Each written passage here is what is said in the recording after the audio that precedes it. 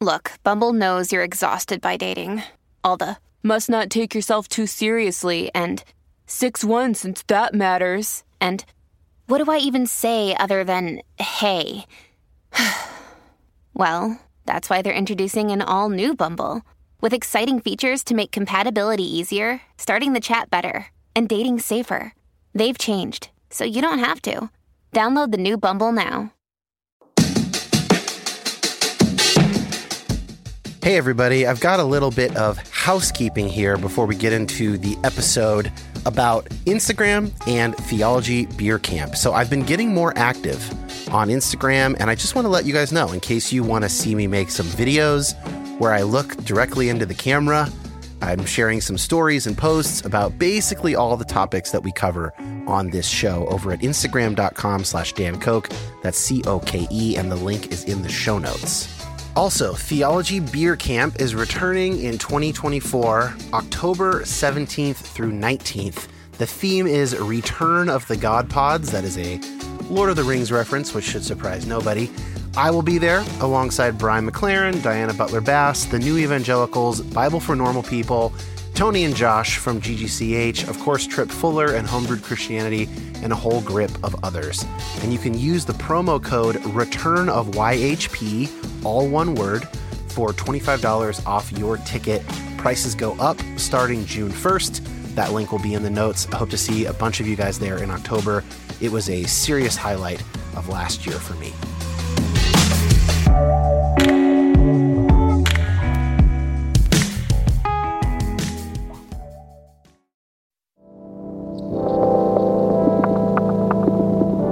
My name is Dan Koch. Like many of you, I've been on a complicated faith journey for a number of years now. And while I tend to find myself on the progressive side of Christianity, my goal is not to make liberal converts. I want this show to be a resource for Christians to my right and to my left, as well as former Christians and non-religious folks, anyone who finds themselves asking difficult questions about God, science, prayer, fate, suffering, evangelism, and more. So many of us have been given bad answers to those good questions, often by people with pure intentions. I want to say that you have permission to take both Christianity and the modern world very seriously. And I hope to facilitate that by introducing you to people seeking God across the Christian spectrum, engaging hard questions in a multitude of ways. Thanks for listening.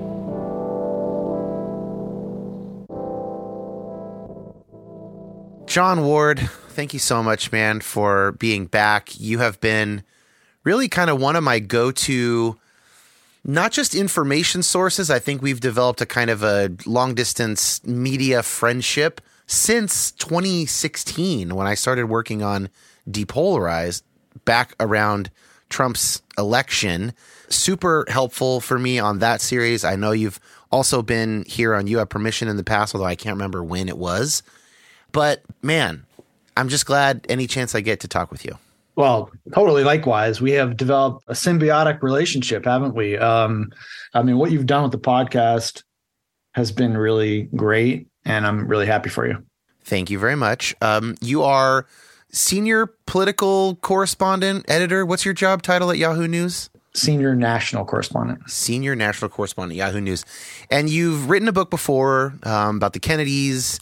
But this new book you have is called Testimony, and it's a memoir about your faith and kind of going away from it, coming back to it. You have a real combination here of a clear-eyed critique of what went wrong in your Christian upbringing, but also like an actual testimony of your own faith experience. And I think that kind of both and thing that you are doing in the book is just something that you're able to do generally. It's something that I try and do on this show, really kind of hold those two things at the same time. Maybe that's why you've sort of connected with what I've done and I've connected with what you've done. Yep. But I just want to name that. It's just one of my favorite things about sort of the way your mind works and the way that you do your job.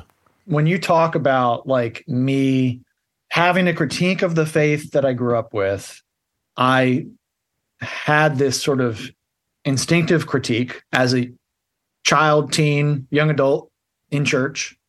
And that critique grew out of something instinctive into something that I pondered over, meditated on at that time in my life, and have continued to do so since then. So let's go back to give people a sense of the type of Christian community that you were raised in, right? Sure. Listeners and their own experiences and upbringings are spread all over the map. Help us place you. So is there a denomination, a particular set of theological beliefs? Like, what most defines that version of Christianity that you were raised in and kind of steeped in? My parents helped start a church in the 70s that was non-denominational and grew out of the Jesus movement. A lot of people of your listeners probably have heard of the Jesus Revolution film that's out. Yeah. And that film depicts the world that kind of birthed my parents' church, the one that I grew up in. And they had been raised, my dad was raised Catholic. My mom was raised mainline Presbyterian. And there was a lot of cultural, societal factors that led to the Jesus movement. They were reacting not just against the post-war era of conformity, but they were also reacting somewhat against the 60s and the absolutely movement of, free love and free sex, drug experimentation. Yeah. They were trying to, I think they were coming out of that subculture to some degree, but they were also reacting against that subculture and against what they felt like were its shortcomings or excesses. And so they started a church. It was a Bible study at first, and it became a non-denominational church that was charismatic, very charismatic early on in those early days in practice. The theology was a work in progress, probably very shaped early on by a lot of the sort of popular theological trends at the time. Definitely like Hal Lindsey's book on, I always get it messed up. Premillennial dispensationalism. Dispensationalism. Yeah. There we go. Jesus is coming anytime, rapture, all that stuff. Yep. That was just in the air or in the water. So, by the 80s, the parachurch organization that we had created to kind of oversee all of the different churches that we were planting was called People of Destiny International. And so we were focused on planting churches around the country and in other countries, very focused on evangelism. Over time, C.J. Mahaney kind of consolidated control. And by the mid-90s, it was Calvinist. But his sort of through line was, at some point in the 90s, probably just became a very hardline focus on the atonement. And he preached on that all the time. Yeah, C.J. Mahaney, now disgraced, sort of scandalized, what we might call neo-reformed preacher and organizational leader. Is that about right? Yeah, I mean, he's down in Louisville. Their church, I think they still have a family of churches, which is much smaller than it used to be. Al Mohler used to be sort of his patron. I mean, Mark Driscoll still has a church too. So just because you are disgraced and scandalized doesn't mean that nobody is coming to enjoy what you're doing. Yeah. I think the loss of Mohler's patronage was a big blow. Yeah. Al Mohler, major voice in the Southern Baptist world. You say in the intro, here's a quote, "This is not a tale of growing up amid corrupt charlatans," although C.J. Mahaney might have eventually become one. But generally speaking, your story, not growing up amid corrupt charlatans who use the name of God to amass riches. The leaders in my world were true believers whose intensity of belief blinded them to their errors. End quote. I love that sort of juxtaposition there. These are not snake oil salesmen, unless insofar as they're buying their own oil, right? This is like another way you can err is to be so fanatical that you lose the forest for the trees, not that you are consciously trying to swindle people. And I partly wrote that because I wanted to plant a flag to warn myself.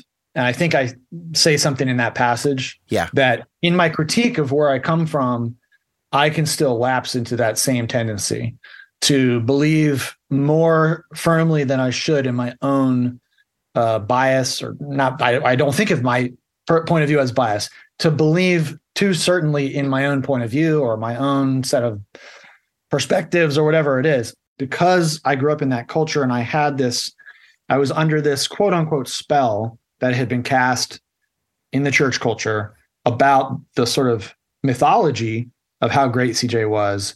When I saw that he was, in some respects, kind of a run-of-the-mill, charismatic, but manipulative leader. Again, I'm not trying to talk about him in totality because I want to be as fair as possible. But I saw some things that were ugly. And it's amazing how much we can fall into the spell of a charismatic leader, because that's what I realized. I was under this spell. And when I saw some of the things he was doing or had done, that's what drove home to me how much of a spell I was under. Because I shouldn't have really been shocked that he was doing that. That's the point.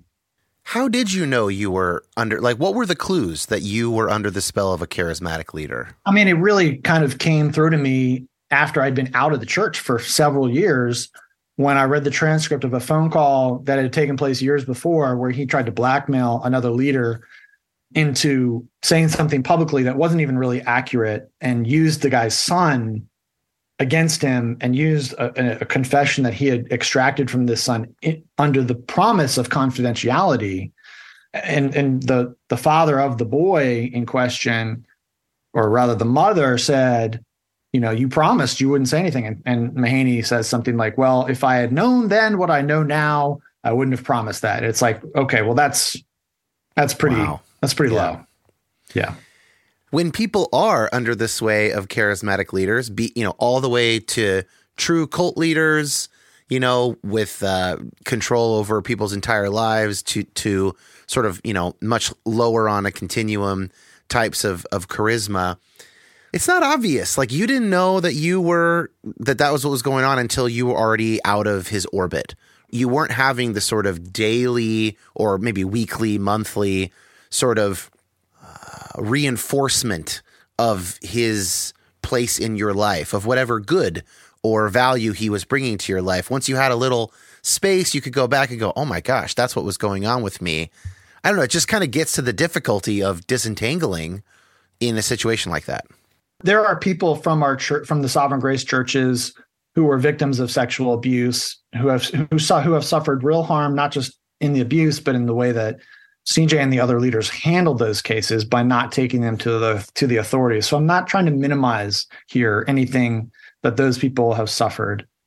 But I think what I'm kind of even unpacking as we talk is that so often the emphasis is on, this leader or that leader is a bad person. And that kind of bothers me a little bit. There are leaders who do bad things, and, we can say they were a bad leader. But to me, what I think is coming to the fore here is the fact that in a lot of evangelical culture, we place so much emphasis on the pastor and on the sort of cult of personality around the leader, that when a leader disappoints us, we're somehow shocked, rather than building an ecclesiology that doesn't expect so much from our pastors. I'm not excusing bad behavior. I'm just saying that's not the totality of CJ. It's not the totality of anybody. But I think we respond in horror when the system that we've created explodes in our face over and over and over again. And that's something I've worked through over the last several years, is like, I remember going to an Easter service a couple of years ago, and one of my first instincts was to go try to meet the pastor. And I was like, why do I want to do that? Like, I'm going to do the opposite. I'm going to try to avoid the leader. Let's practice that.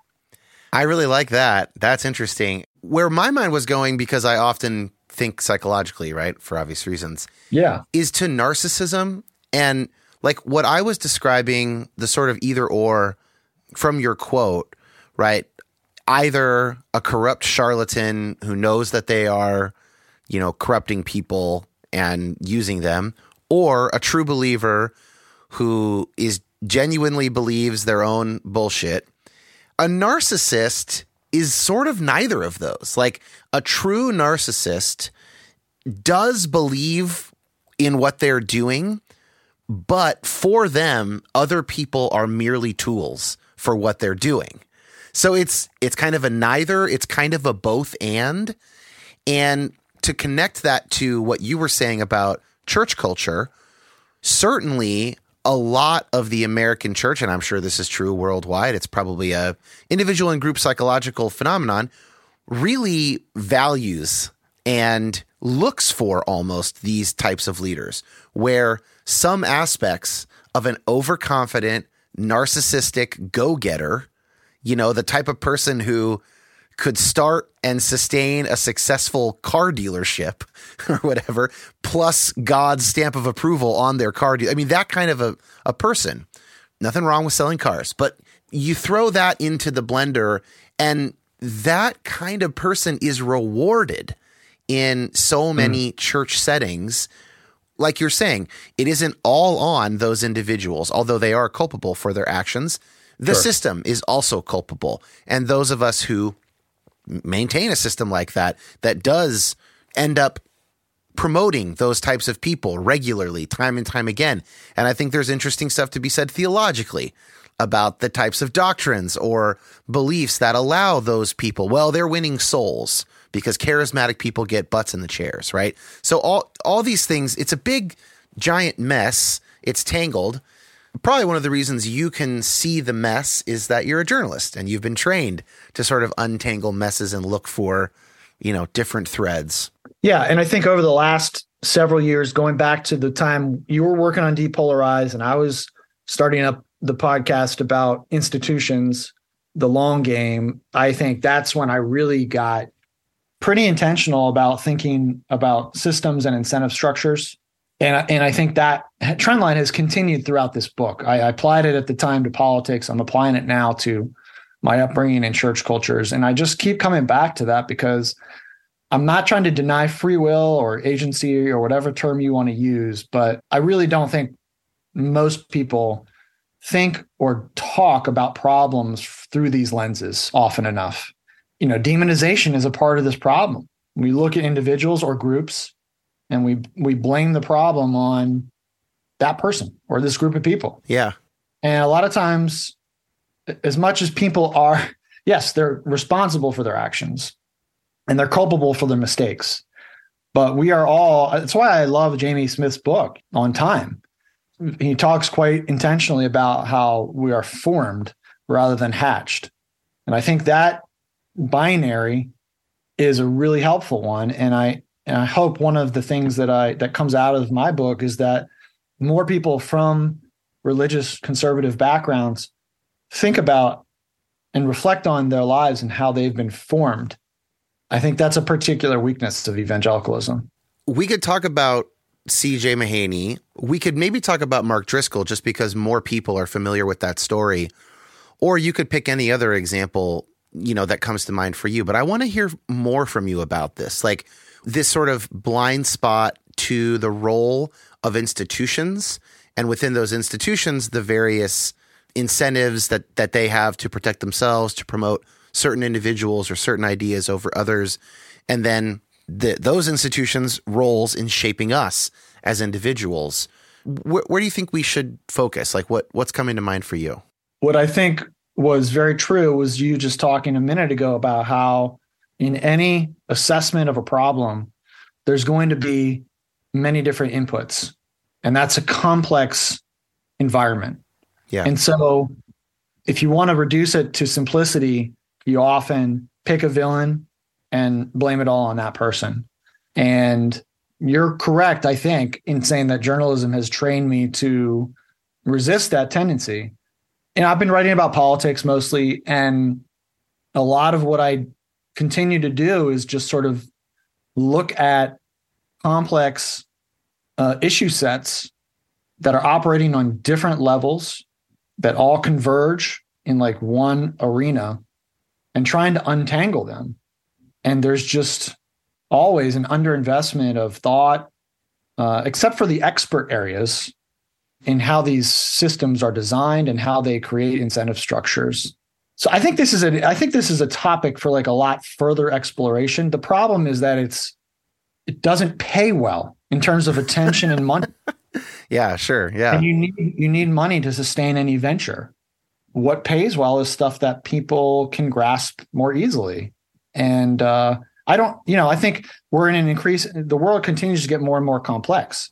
Yeah, that's a macro level problem. Exactly. Well, maybe let's focus on the micro then. So, just in the story that you have put forth in the book and the work that you've done, sort of uncovering your own history, maybe is there an example or two where you were formed by an institution and its incentives in a way that you weren't aware of at the time, that you kind of came to realize later when you looked back? Mm. Then you don't have to diagnose and solve all of our ills as a culture. When I talk about ways that we're formed, and I think this is what Jamie Smith is referring to as well, he's talking about the ways that what came before us often sort of resides in us and in the environment around us. So a lot of times it just means really doing a lot of work to understand history, family history, church history, political history, cultural history. There are these deposits at a sort of metaphysical level, but the history also teaches us the cycles that have come before us and the structures that have been set up that created the actions and choices or shaped the actions and choices that came before us. So a lot of, I think, understanding formation is studying history. Because the other way you could answer that question is, well, I really thought about the ways that the habits of Bible study and spiritual disciplines and preaching and church practice shaped me in the church that I grew up in. And that is some of what I do. But I think the thing that often evangelical culture, especially the kind I grew up in, doesn't think about is the ways that our beliefs are products of our environment as much as they are of any kind of rigorous, authentic process. And that's what Smith is getting at as well. He's like saying, we want to think that our views or our beliefs on everything are something that we came to after really doing a searching, look and reading through the Bible and talking to the right people. A lot of what we think and believe is actually just the product of our upbringing, stuff that we've assumed, just all of these deposits. And so I think unpacking that stuff, it's frightening to a lot of people because it's threatening. Yeah, it means, possibly unearthing and dislodging things that we thought were pretty solid. But, I keep coming back to this phrase that like the quest of faith is the quest for authentic reality, whatever that is. That brought up a lot of things for me. Just in terms of history being helpful, I'm thinking about how many people have found the book Jesus and John Wayne particularly helpful in its tracing of a particular kind of Christianized American masculinity, right? And going, oh my gosh, yeah, that makes a lot of sense of my experience or my church's messaging or, my dad or whatever. And then I'm also thinking about therapy, when you mentioned family history. So not all forms of therapy require sort of the classic, Freudian or psychoanalytic, like let's talk about your mom and dad, but a lot of stuff really does require that. If you were raised in a traumatic environment, you can't really understand that without understanding what happened with your caregivers, usually parents, but sometimes not. And then in terms of, James K.A. Smith, also known as Jamie Smith, to people who either know him personally or talk like they do. I don't know him personally, so I try not to call him Jamie Smith. But I also don't know other people personally that I will call by the names that other people call them who do know them personally. So anyway, in psychological training, we learn about cultural competency. Someone comes in from a culture you're not familiar with. The main thing you need to do is sort of be open and like non-judgmental, ask them questions if you need to. But there are also certain things that you might expect, right? So someone's coming in from as a Latin American immigrant, they are much more likely than your standard American born and raised to bring their family or want to bring their family into a session, right? So these are just, for instance, cultural patterns. Now, is that because people raised in Latin America really thought about the value of community, and people raised in the U.S. really value individualism, and they've they've really come to believe that? Of course not. These are inherited norms, right? And then as you get older, you can challenge them and people can change them. And some people move to the States and they go, you know what? I like a more individualistic culture. I'm choosing this over my collectivistic culture. Other people get a taste of it and go, I prefer my collectivistic culture. But the starting place is never chosen, never ever chosen, at least under a certain age. But that is threatening precisely because a lot of Christian theology, and especially this is definitely true of evangelicalism and other, I'm sure it's true of probably most religions, is there's some version of the claims of the religion that say, well, we believe this because it's obviously true. It's been supernaturally revealed to us. We keep that alive. And like, we're right. So that's why we believe it. And then to have this, that might be a little part of why you believe it. That can be very destabilizing. Okay, I responded to like 4 different things there. This is bad interviewing skills. Don't learn from me, listeners. The only thing I would say is we are intentional and thorough about not a lot of things as individuals. We are intentional in thinking through in depth and in a thorough way on any topic on not many things in our lives. Yeah. And that's fine because it takes a lot of time to do that. And we should prioritize only the things that we really care about to do that with. But what we often don't do is recognize that that's the case, both in ourselves and even in the people around us. So I think what many of us often don't do enough is 2 things. Hold our conclusions about a lot of things, especially the things we haven't been intentional and thorough on, loosely. And I think the second thing is is more situational to the last 20, 30 years in some ways, in terms of the death of expertise and like not respecting expertise enough. And that's complicated. Like experts get stuff wrong too. But just as a system of thought and analysis and assessment, like we just don't give enough credit to people who have been intentional and thorough on their subject area. And pick 5 people who have done that on a topic and have different, priors and kind of work through them all. But that's all I'm saying. Like we should do more of that.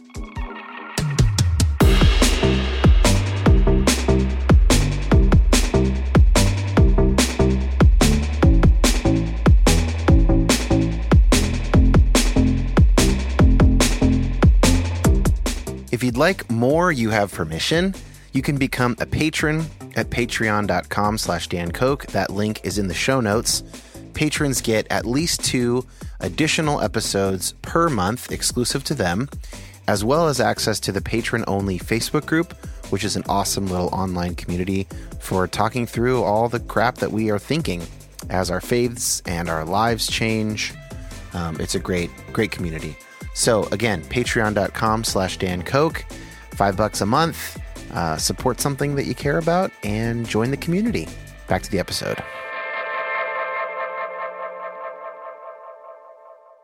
Well, that's a good bridge to something I wanted to ask you about. You were on Russell Moore's podcast talking about the book, and you mentioned what you were calling epistemic modesty. So the idea that what we, being modest about what we know and don't know. I think that's basically the same thing as intellectual humility, which is, I'm actually involved in a sort of multi-episode, larger scale project right now on intellectual humility. So I'm thinking about it a lot.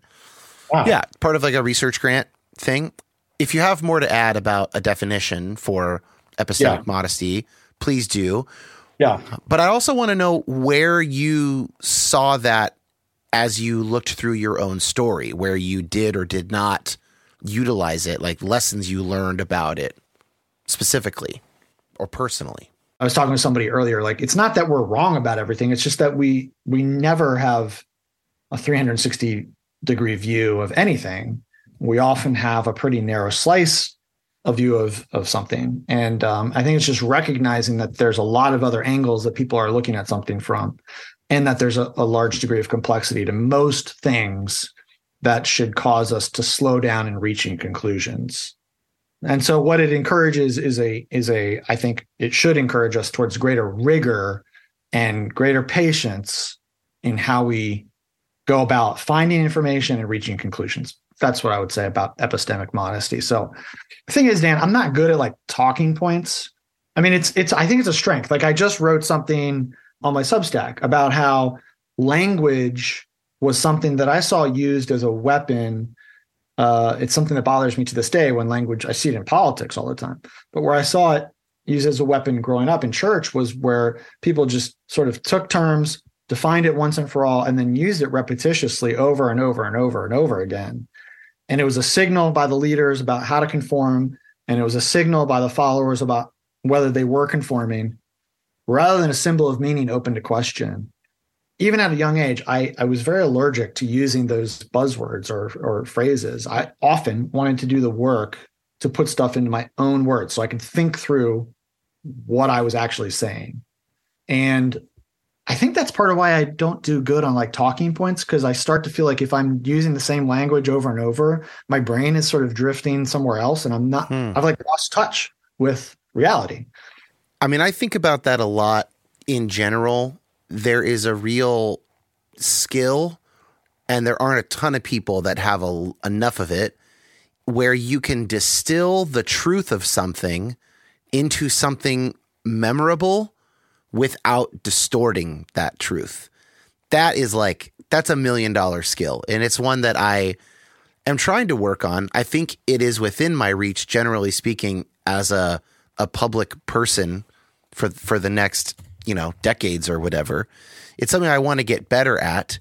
It's something that, for instance, great therapists and psychologists who have established various forms of treatment, like they are good at that, distilling this into 5 skills you can teach someone and kind of figuring out how to do that. Like that distilling, that synthesis is frankly necessary, I think, for human minds. Absolutely. But yeah, a lot can be lost in the translation, and you can combine that with charisma, where somebody sounds like they are being profound and they're not saying shit, and that stuff I'm so allergic to. So anyway, in a meta sense, I'm with you. That's a tough and kind of ongoing thing for me, but I think that I can tie this to the book and what you've written about the book. I think I'm looking at something I screenshotted from your Substack, actually, which, by the way, Josh will put a link to johnward.substack.com in the show notes. But you're talking about the book, how you find yourself between things a lot. You say between the church and the world, between journalism and my family, between faith and reason, between knowledge and mystery. I wrote down too, maybe from later, not in the screenshot, between certainty and apathy, between overconfidence and neglect.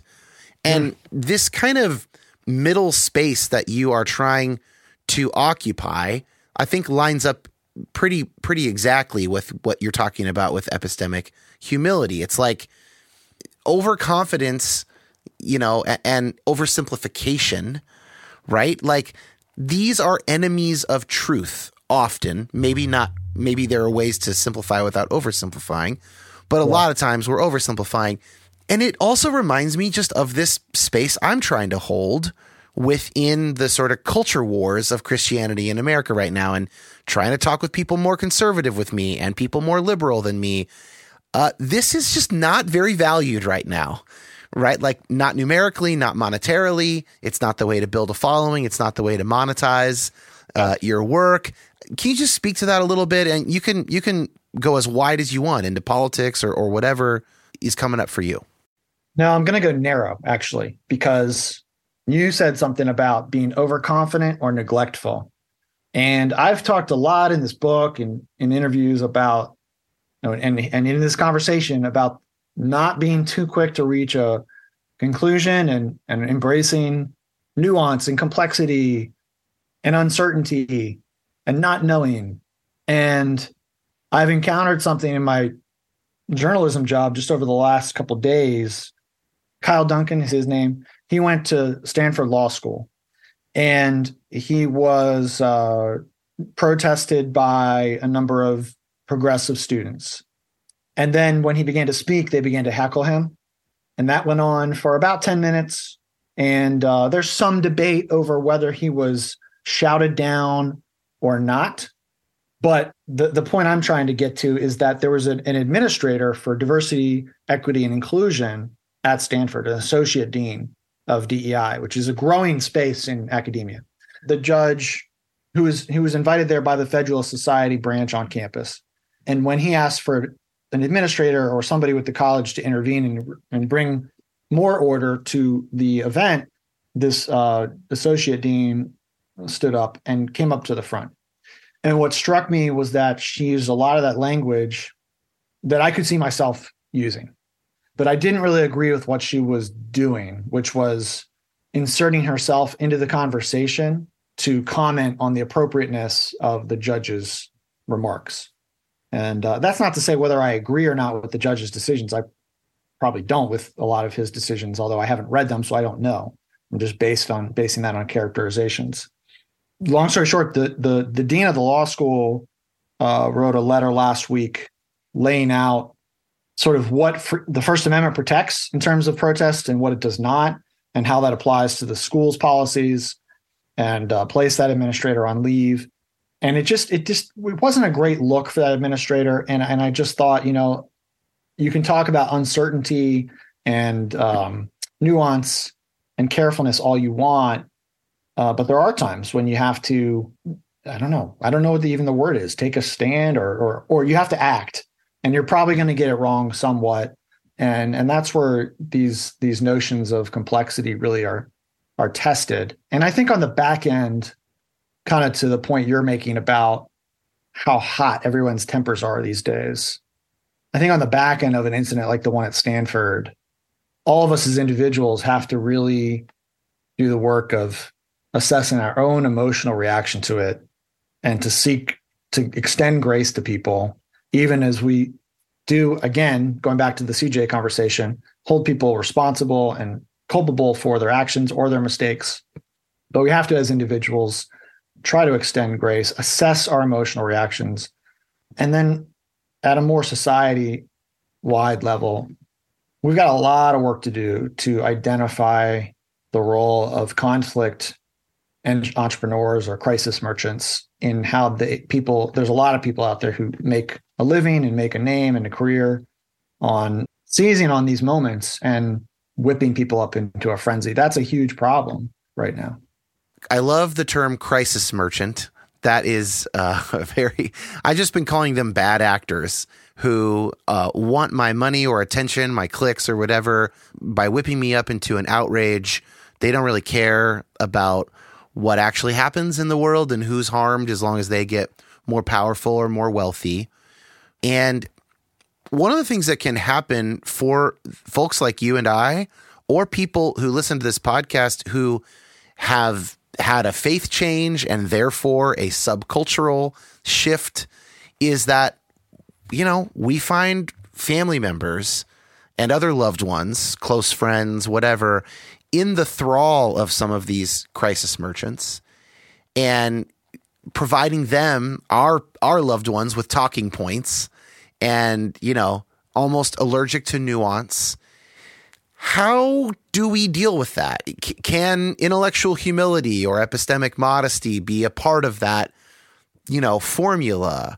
How do you see that stuff kind of playing out or working together? Well, in relationship, it's hard to change people's minds. And so I've moved away from trying to do that for the most part, and focused on relationship with the people that are most important to me, namely my parents.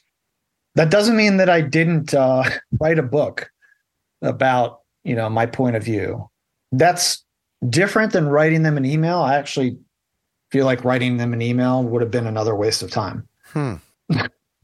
Because I've done that, for years. And I don't know, writing a book, I had to get this book out of me. And I kind of put it out there. My dad's read it. He didn't really like it very much, but our relationship has grown much closer as a result because of talking through it. Now, a lot of that's because he's a great guy, and it says a lot about him that he's heard some of my relational complaints and been able to look past our our disagreements over politics and church and religion and all that, and really focused on prioritizing our relationship. He's done that as well, probably maybe even more than I have.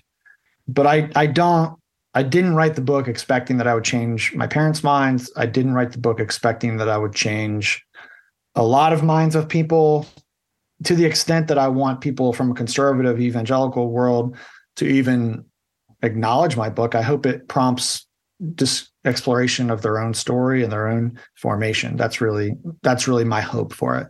And so, C.S. Lewis always talked, and I took this to heart from a pretty young age. He talked about, if you want to persuade or influence people, you can't come at them, straight ahead. You got to come from the side. And, maybe that's like putting my cards too much on the table, but I think, prompting people to explore their own story, that's one way to come at it from a sideways point of view, because you're not telling them to think like you do.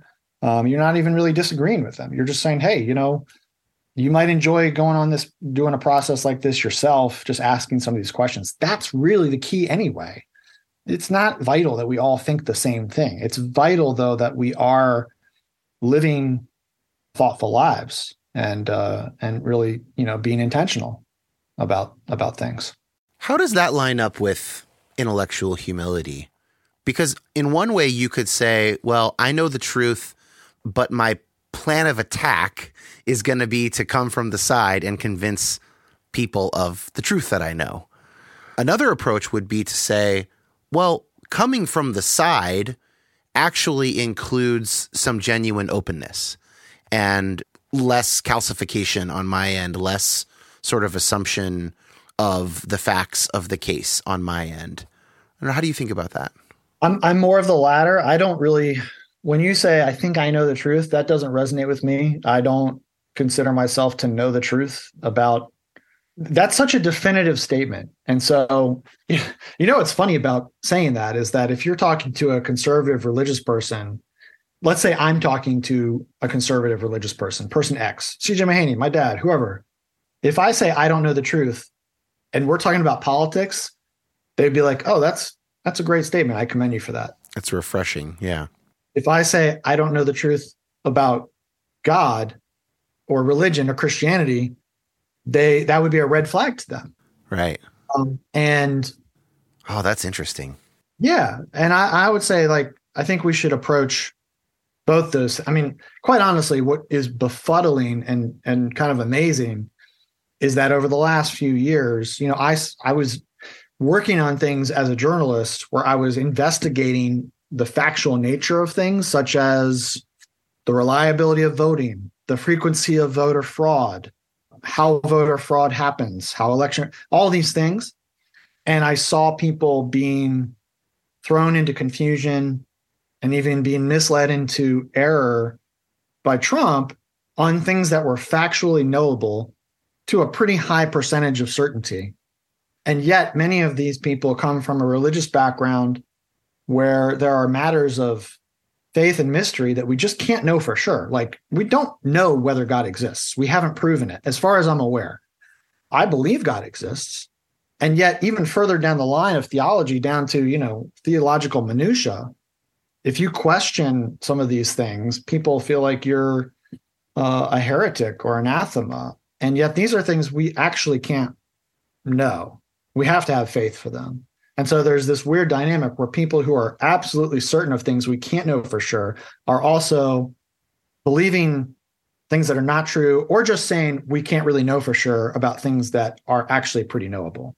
It was a pretty interesting dynamic. But going back to your question, I don't think I really, even on matters of politics where I've investigated and really looked hard at these things, I think the last few years have pummeled me into a more practical, open-handedness about my views, where even if I think I know what the case is, just because I think that doesn't mean I'm going to persuade somebody I love to think the same as me. I cannot actually do that. I've learned that.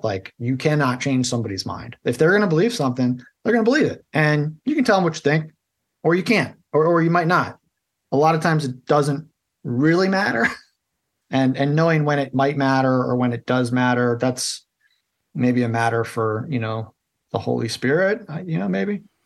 Well, I think of it because of therapy, right? So not in all cases, of course, you don't always know what's best for your client, but in a lot of cases you do.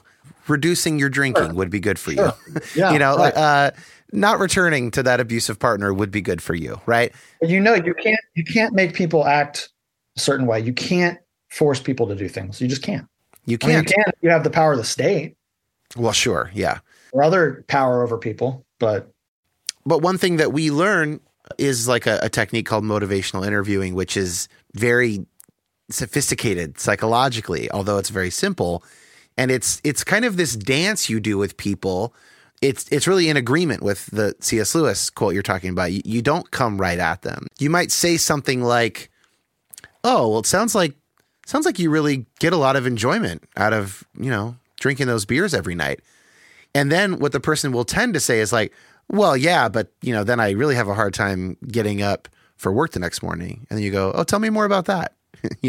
But if you say, "Wow, it sounds like your drinking is really ruining your job," then people will tend to go, "Well, yeah," but they'll give the other side of the argument. This is in motivational interviewing. The idea is it's when people are ambivalent about something. So if you don't have ambivalence, then like you're talking about, you really can't do anything. Like if they're not that interested in changing anything at all, they don't see the problem. Well, there might be ways that you can ask open-ended questions that might slowly get them to realize there's a problem, but you can't force them to realize there's a problem. You can't force them to stop drinking. You can't force someone to look into vetted sources about the low incidence of voter fraud. You also can't force them to trust better sources than the ones that they currently trust. I mean, it can be so damn crippling. It can be so disillusioning when you realize just how little agency you have. But I like that phrase you said earlier in the context of your faith, like you want to be plugged into reality. And this is something I keeps coming up for me. Like it comes up with my clients, it comes up conversations with my friends, it comes up on the podcast, the limits of my control versus stuff that's out of it. And man, I wish I had way more control over people's ability to think and reason, their ability to vet news sources. Yeah. I guess I wish I could even improve those things in myself. And I even seem to have limited control within my own self to get myself to have new habits, to, whatever. I wish I had control over the amount of energy I have in the afternoon and the late evening, I don't know. So just the limits of control is like, it might be the question for me of the last 12 months of my life. I'm not sure.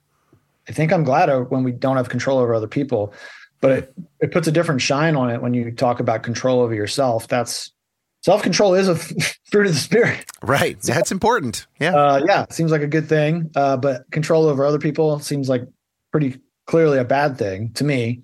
I think it's a good thing we don't have control over other people. I don't know if ambivalent is the right word, but I may be functionally ambivalent at this point to the outcome of my journalism and my writing. I kind of wrote the book thinking I really need to just sort of get this out there because I do think it's worth saying.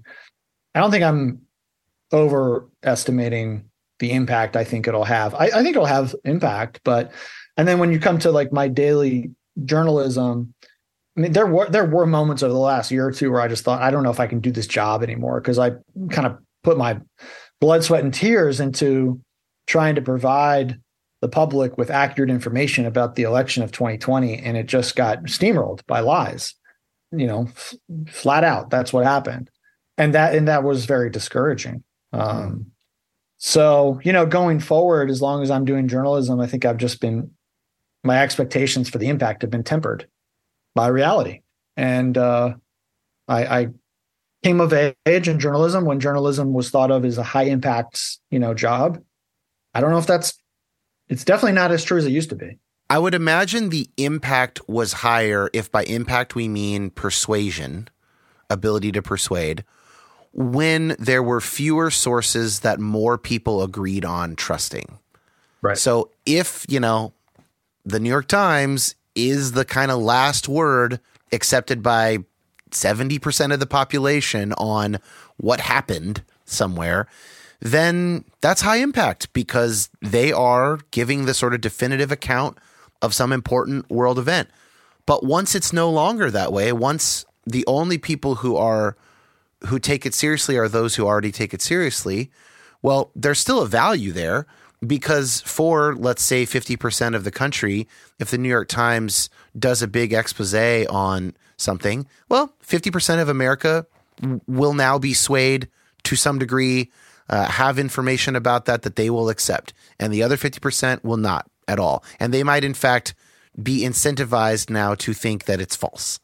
So it's not that it does nothing, but it doesn't do as much persuasion. And, you would probably know better than me if you go much further back in history than the kind of golden era of the mid-century where there was sort of more agreement for a while on these things, back to yellow journalism or all the pamphlets being printed during the time of the Revolutionary War. I mean, I don't know how many trusted sources there were in those days that everybody agreed upon. That might have been the blip and the exception. I don't really know. But I like that you're being honest with yourself about what your work can and can't do. For instance, for therapists, it is absolutely necessary. If you inflate your ability to affect a person's life, you will burn out, you will be beaten down, and you will quit. You'll stop doing it because you can't maintain it in the face of the facts, which is that you have limited control. You have limited agency over your clients. You can do the best work you can do. That's all you can do. You don't have control over the outcomes. You have control over the process, essentially. Yeah. And that's the transition I've been going through. And it'd be great if I can continue to do this work for many years of journalism and in recognition of that new reality, because it is kind of the new reality. It didn't used to be this way. The other thing that has given me pause has just been like some of the vitriol that's happened directed at me after being attacked by, my old boss, Tucker Carlson, or James O'Keefe went after me one time. So just seeing some of the mob mentality of people online when they get whipped up by a demagogue has it's not worth it. Well, and obviously that's discernment that you have to make for you and your family. Speaking of crisis merchants, Tucker Carlson is always the first one that comes to mind for me, but he's not the only one. Right. And they do exist on the left as well. Absolutely. Yeah, well, wide-ranging conversation, really fun, John. Your questions are so great. I mean, I've really enjoyed this conversation because it's been really a curious conversation, exploring things. It's not talking points, and I really appreciate that. Let me give you one chance to just kind of, since this is like a more of a religion podcast, and I'm not sure all the bots you've done are, there is one more quote I wanted to share, and it's about your faith. Quote, "The feeling I get from this small flame is that there is a point and a purpose to all this, to my life, to what is happening around me in this big, tragic, beautiful world. It is the voice of God. I was trained to hear it when I was a child, and this was a great gift." End quote. And I resonate with so much of that. I resonate with the part that, I just answered a question the other day at our live event that we did around what do I mean by God? And essentially a short version of my answer there is I just mean that this stuff matters, that it ultimately does matter. It's meaningful. There is some purpose. There is some intentionality behind all of it and real beauty that is not merely just this thing that's happening to us neurochemically or whatever. And the other part I resonate with your quote, two things in one short quote, is that I was trained in some way to see that as a child. When I turn my attention toward God, that is a skill that I learned very young and I still use today. And I haven't left my faith either. So I thought maybe I just want to hear you kind of respond to that quote or respond to me responding to yours, or just a couple minutes on that kind of faith thing, because you probably don't actually get to talk about that part as much. You're always in journalism mode. Yeah. I mean, one of the things, about this whole conversation, and I think you embody this, is an attempt to marry up rigor with curiosity. Because if the conversation is all curiosity and question asking and theoretical statements and not a lot of real world experience, it's not that useful. But if it's all rigor and all expertise and all established knowledge and talking points, then it lacks sort of that freshness or vitality. It lacks the ability to maybe grow and evolve. And I think this actually connects back to what my parents were searching after in the 70s. They felt institutional religion had grown stale and lifeless. They tried to infuse it with new life and authenticity. And I think something real happened back then. I don't know what it was, but something happened. They had a really amazing experience, which many people from their generation are still kind of living off the momentum and the energy of that, which I think personally is a problem. And so there's always been that tension between institutional order and emotion and passion and authenticity. And that's what I think you're doing in this conversation, in this podcast. And as for that quote, I was really just trying to get, and just go back to that last one. I think we got to stay in the middle. We got to enjoy the tension, got to endure the discomfort of not being in either camp 100%. And as for that quote, that was one of the portions of the book that came late in the process. I don't remember where or when I wrote that, but it came pretty quickly. And I was just trying to jot down the things that are almost too great for words about faith. And I'm glad you liked it. And when I said it was the voice of God, that was like poetic license almost. Mm-hmm. I thought so, yeah. Yeah. It's like, was it the voice of well, right. If God exists, then that's the voice of God. And if not, then it's something else. And we don't know. And again, that's the tension we have to live in. We can't know for sure. Yeah. One of the things that Trip Fuller, Homebrewed Christianity, good buddy of mine, he kind of closed out one of our sessions at this event, which we're recording this 3 days later, so it's fresh in my mind. But he talked about how, like, we were talking about kids and teenagers and all of that stuff. And he was like, look, you can form your kids through the beliefs, rituals, practices, and community of, for instance, a church or a Christian, whatever framework. And if you don't, it's not like it's not going to be replaced with something else. Your children, young people, whatever, are being formed right now by social media algorithms. They're being formed right now by crisis merchants. They're being formed right now by all kinds of shit. Bob Dylan said, you got to serve somebody. We are, and this is James K. Smith writes about this stuff all the time. We are being formed all the time. And so one of my reasons for living a Christian life and raising my child in some sense Christian is that at the moment that seems like, because I'm not going to let the really shitty, toxic Christianity stuff in. So we're weeding that out as much as possible. Maybe can't have 100% accuracy, but certainly a lot more will be weeded out than was weeded out for me. And like, if I compare that to, well, he'll just be formed by like TikTok, or he'll be formed by whatever the hell his friends are into, like, yeah, the mall. I guess there won't be a mall probably by the time online shopping. I don't know. Whatever the versions are of consumerism, of, like Tripp was talking about how these platforms literally make the most money when people feel the worst about themselves. That's one of the things that we are learning about them, that disgust with yourself and envy of others. These are better drivers of clicks than hope and inspiration, although there are hopeful and inspirational things on these networks, cat videos, etc. That's not really what they want. And certainly crisis merchants and people like that, they certainly don't want you feeling great about yourself. That's not how their bottom line is met. And so I'm convinced by that basic line of thinking that there's something here worth preserving while modifying it. And even if God's not real, even if that's false, it is still a formation system that to me seems preferable than other alternatives that I have access to. I don't know if you have any thoughts on that before we wrap up.